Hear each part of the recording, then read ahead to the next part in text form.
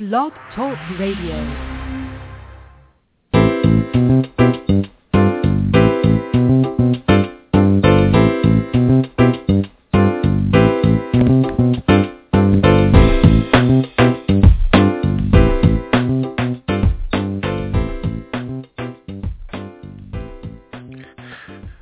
Good afternoon and welcome to the Perkins Platform. This is a monthly solutions-oriented talk radio show, and each month we dedicate 30 brief minutes to explore contemporary issues and solutions in education leadership, and this is your host, Brian Perkins. This month we're having an open forum where I'm inviting superintendents and principals and district-level personnel to call in. And the number we're asking you to call in is 347-826-9029. Again, 347-826-9029. Over the past few months, we have had a variety of guests in this series. It will end up being about a 7-month series on school reform initiatives. And all of these initiatives have been around improving academic achievement, and we've had individuals who've been in the business of school reform for over 30 years, and then some fairly new programs. And all of our guests have been from the organizations all the way through to principals in the schools, because here what we want to do is we want to make sure that you get a full picture both from what is intended to be implemented and what that looks like on the ground. We have a variety of guests from all walks of the education field, including parents, but we have in our audience we have individuals who are on boards of education. We have superintendents, principals, and the like to listen in. And so we like to present this so that whatever our topic, that there's something for everyone who's interested in the challenges in leading educational institutions in our public pre-K to 12 sector. And as I was talking with some of my colleagues, I realized that, we have our guests and then we have individuals who have implemented the programs. And a lot of times our guests obviously are really optimistic about their programs, as they should be, and the ones in the field that are still implementing them. And so today's show is dedicated to those of you out here who'd like to talk a little bit about what some of the challenges are. What I'd really like to hear about is, from your perspective, what are not only the challenges, but what are the considerations that you make in the field to make decisions around one program or another? How do you fund these initiatives, and what is the feedback you get from your communities? And so just the lines are open. If you call in and you get put on hold, please just hold on. We'll get to you in a first come, first served basis. And so we do have a caller waiting on us right now. Again, that number to those of you who may be interested in calling in shortly is 347-826-9029. Again, the number is 347-826-9029. And so what we want to do, again, is just have you, principals, call in, share with us about what those challenges are, whatever is on your mind about how difficult or relatively easy is it for you to implement these programs, and most importantly, just share with us what do you do to ensure buy-in and among your communities and your faculty to do these programs. And so we have a caller calling in from Denver. Caller, you there? Yeah, good afternoon. How are you doing? Good afternoon. I'm doing well. What do you have to share with us today? So I'm a principal, and I'm a principal of a charter high school in the Denver area. I just want to share an experience that we've had in implementing really with some legislation that came down from the state level.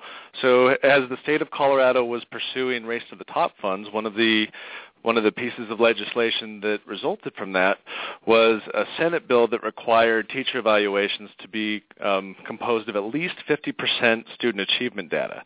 And that's a statewide, any school that receives tax dollars requirement. So that piece of legislation specified the 50% and also specified some very high stakes for teachers that were rated as ineffective based on the outcomes of that evaluation, up to and including loss of teacher licensure after, I believe, 2 years. So there were some pretty high stakes.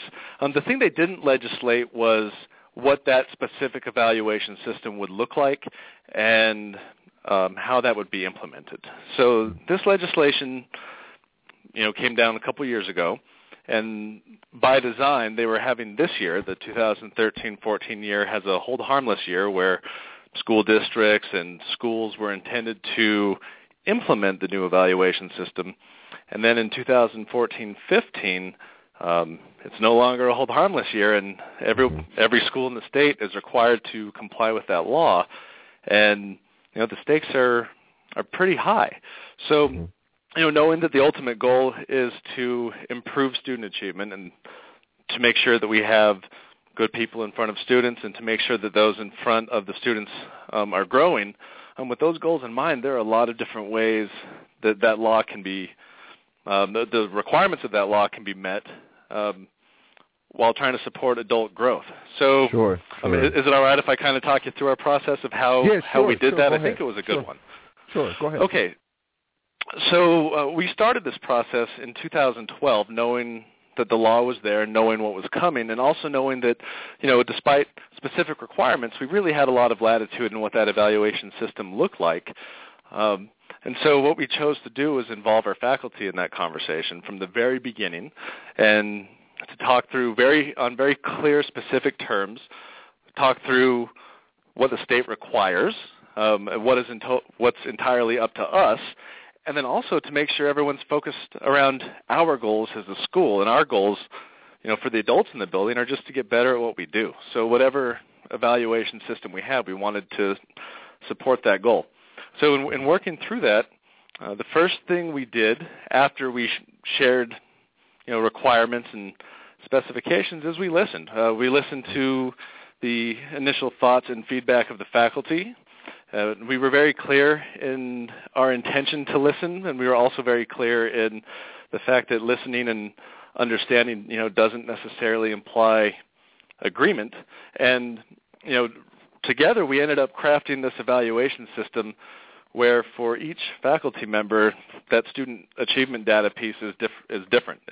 We're doing differentiated evaluation because really, how do you measure student achievement in a gym class versus an Algebra 2 class? They're both important, but looking at those metrics is very different. And so we put that together.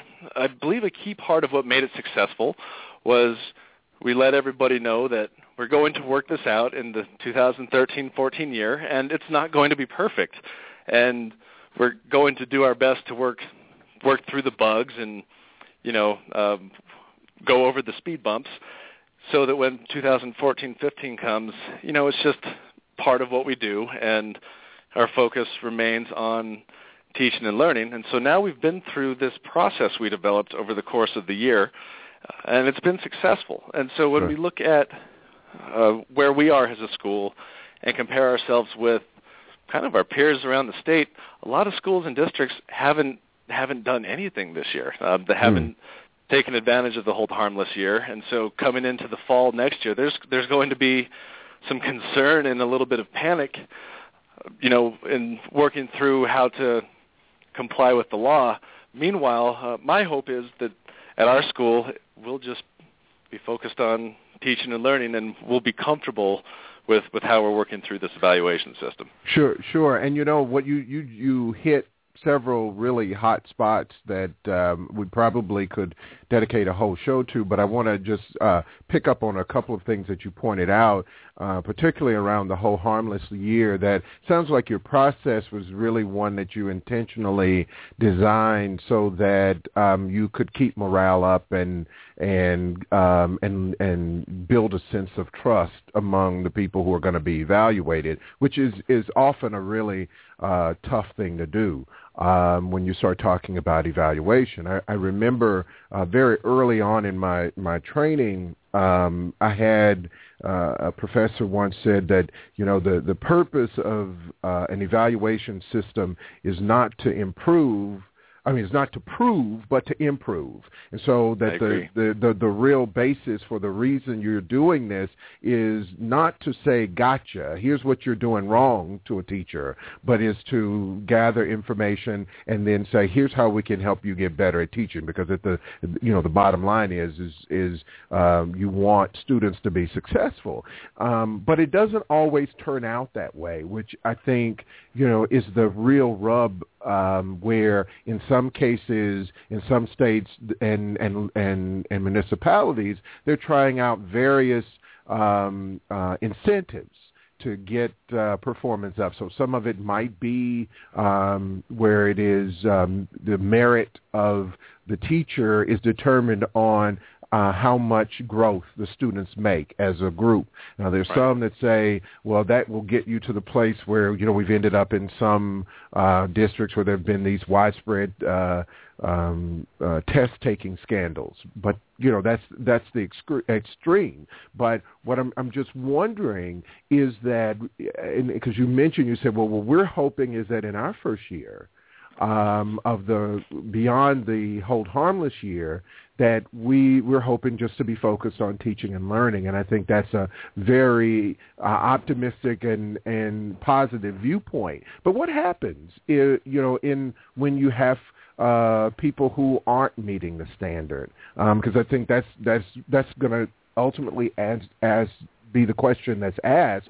So we've tested it, we've tried it, and everyone was happy about it initially, and then now we have one or two people who aren't actually meeting the standard that we agreed upon. How do you deal with that, or how do you anticipate you're going to deal with that?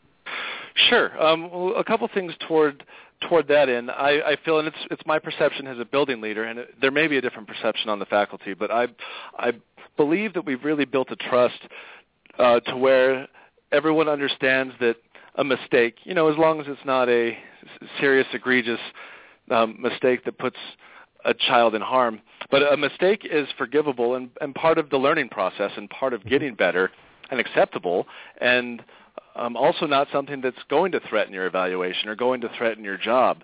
That said, a clear evidence of inadequate instructional performance is a very different matter. And so I think that those conversations with regard to an instructor that's not meeting the standards, I think those will look a lot like they have in previous years. Sure. Just knowing that, it's okay to make a mistake. It's not okay to not provide our kids with the instruction that they need to be successful. Mm-hmm. Absolutely. Well, thank you for calling. We appreciate your call. Thank you. Mm-hmm. So, again, to our listeners out there, we have an open forum today. Please feel free to call in. We're asking principals and superintendents and district level personnel to call in. The number is 347-826-9029. Again, 347-826-9029. Our last caller talked a little bit about implementing a teacher evaluation system and the challenges associated with that, but in their case, being very thoughtful in their process and getting feedback and hearing from their teachers about how they feel that the process is going. It's not always as easy as getting buy-in on the front end. I think just like any other process. It's pretty difficult sometimes when you start talking about disciplinary action and remediation that is necessary for someone who in some cases has been a licensed professional for a number of years, and then suddenly standards are put up, and then they are deemed as not meeting standards. And we certainly don't want to focus here just saying that teachers are to blame, and so there's a system we have that is important to consider here, and it includes communities and parents that are and should be involved. But that generally speaking, we have only held students accountable. If you think about how we have a system of tests and high stakes tests, and in that system, we have said that if the students score well, then we know our schools are performing well. But what else does that tell us?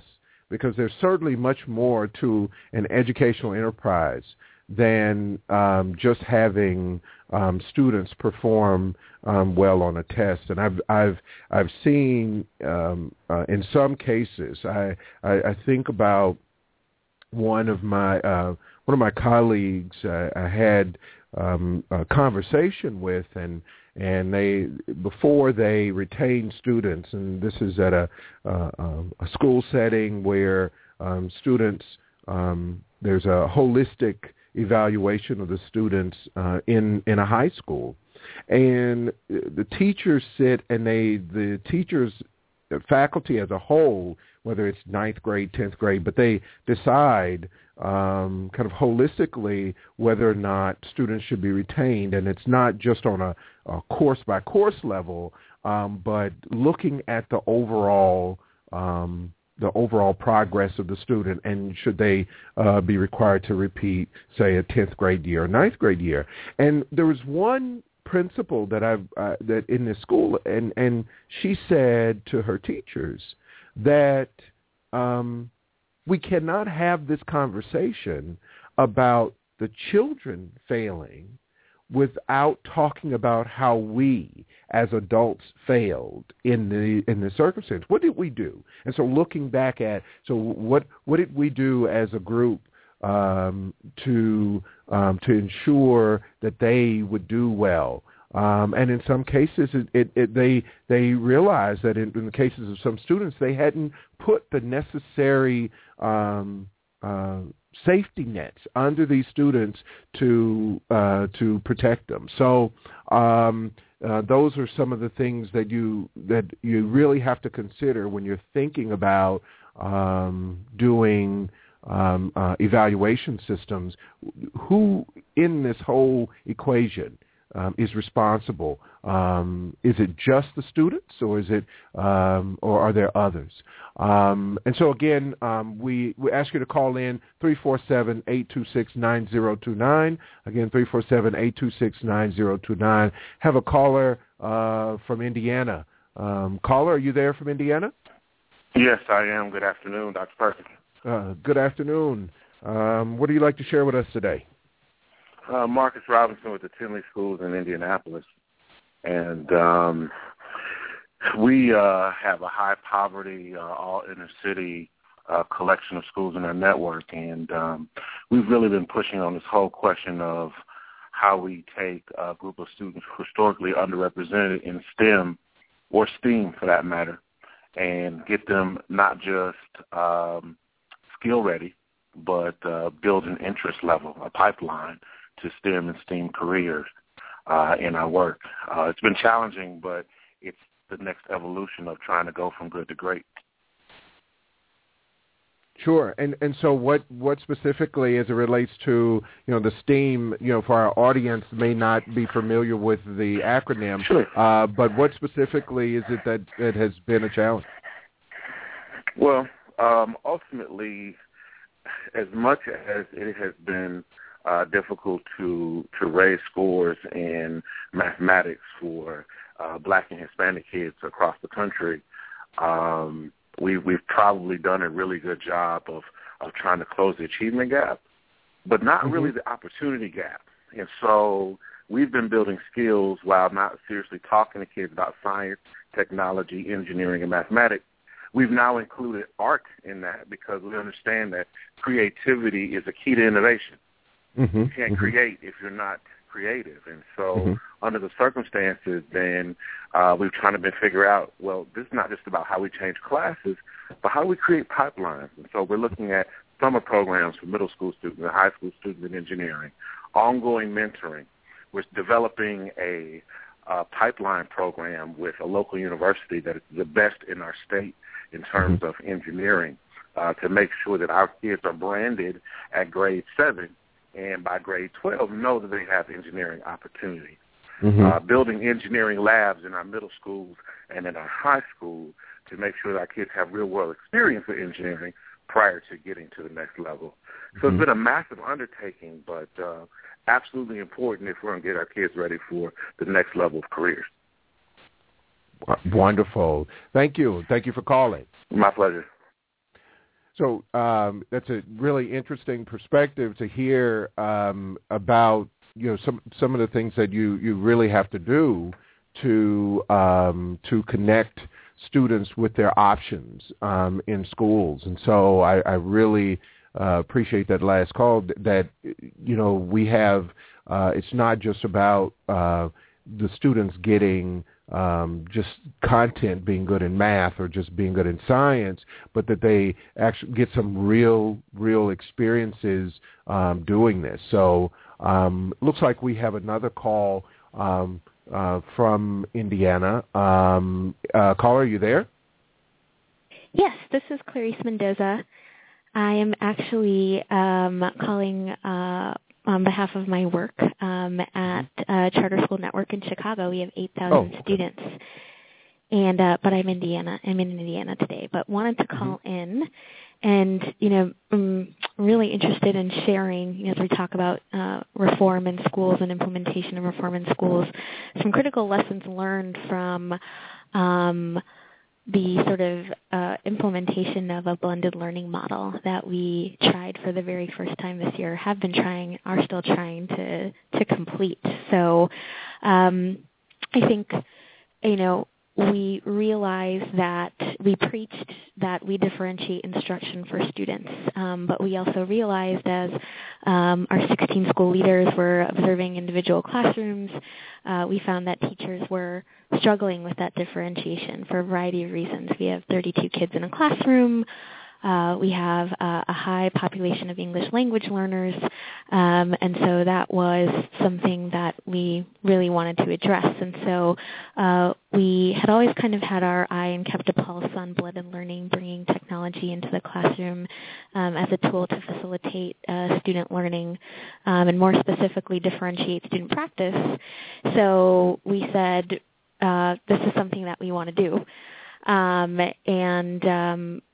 It was a great idea, but again, there were a couple of critical lessons learned. I think the first lesson learned was that we didn't really sort of frame the implementation and the rollout. We did a pilot at 5 schools with clear outcomes and sort of clear methods for measuring progress against those outcomes. And so we kind of bought all the technology, bought lots of iPads, bought Chromebooks. We're trying out actually different devices, and we put them into schools, and then teachers were like, this is great, and as we then went in to observe teachers, our school leaders went in to observe teachers, they were like, now the teachers using their iPad with the Elmo projector instead of, having students use iPads with learning applications to practice math word problems at their skill level, which was the whole point. And so that was a really critical lesson learned.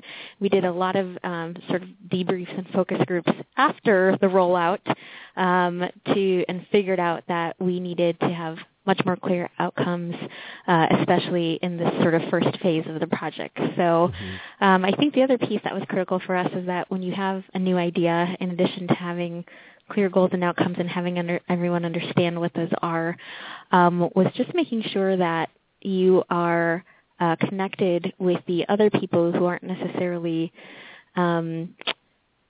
directly involved with the academic program. So, for instance, operations, IT, finance, to make sure, that you put together a really strong cross-functional team so that the project, the initiative, the reform rolls out smoothly. And so we threw all this technology into classrooms, and then we found out that not all of our schools had the best infrastructure to support so many devices, and the demand for high-speed Wi-Fi for a variety of reasons. So we also found out that, while initially our budget looked like it could support piloting in 5 schools, if we had gone to finance first and dug a little bit deeper, we would have found that only certain funding streams can be used to support the purchase of devices. So those were 2 really critical lessons learned for us. And, after the fact, we got the cross-functional team together. We got the clear outcomes and sort of the clear structures and systems together for progress monitoring. But it happened after, and I think we would have had a much smoother rollout and a much smoother pilot year. This is our first year if we had done those 2 things first.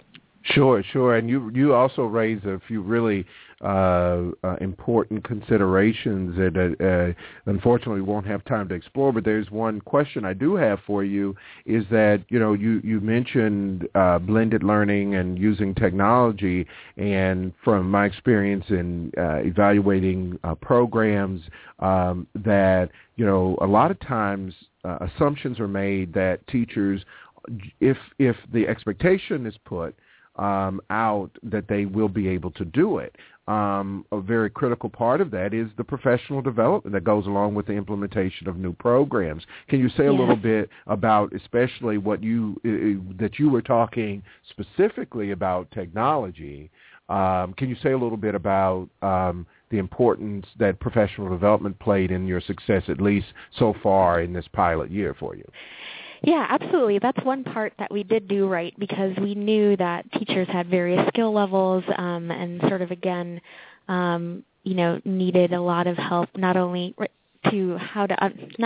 understanding how to actually use the technology with students, but then the role that it played within effective instruction in the classroom. So we were able to put together a professional development plan pretty early on.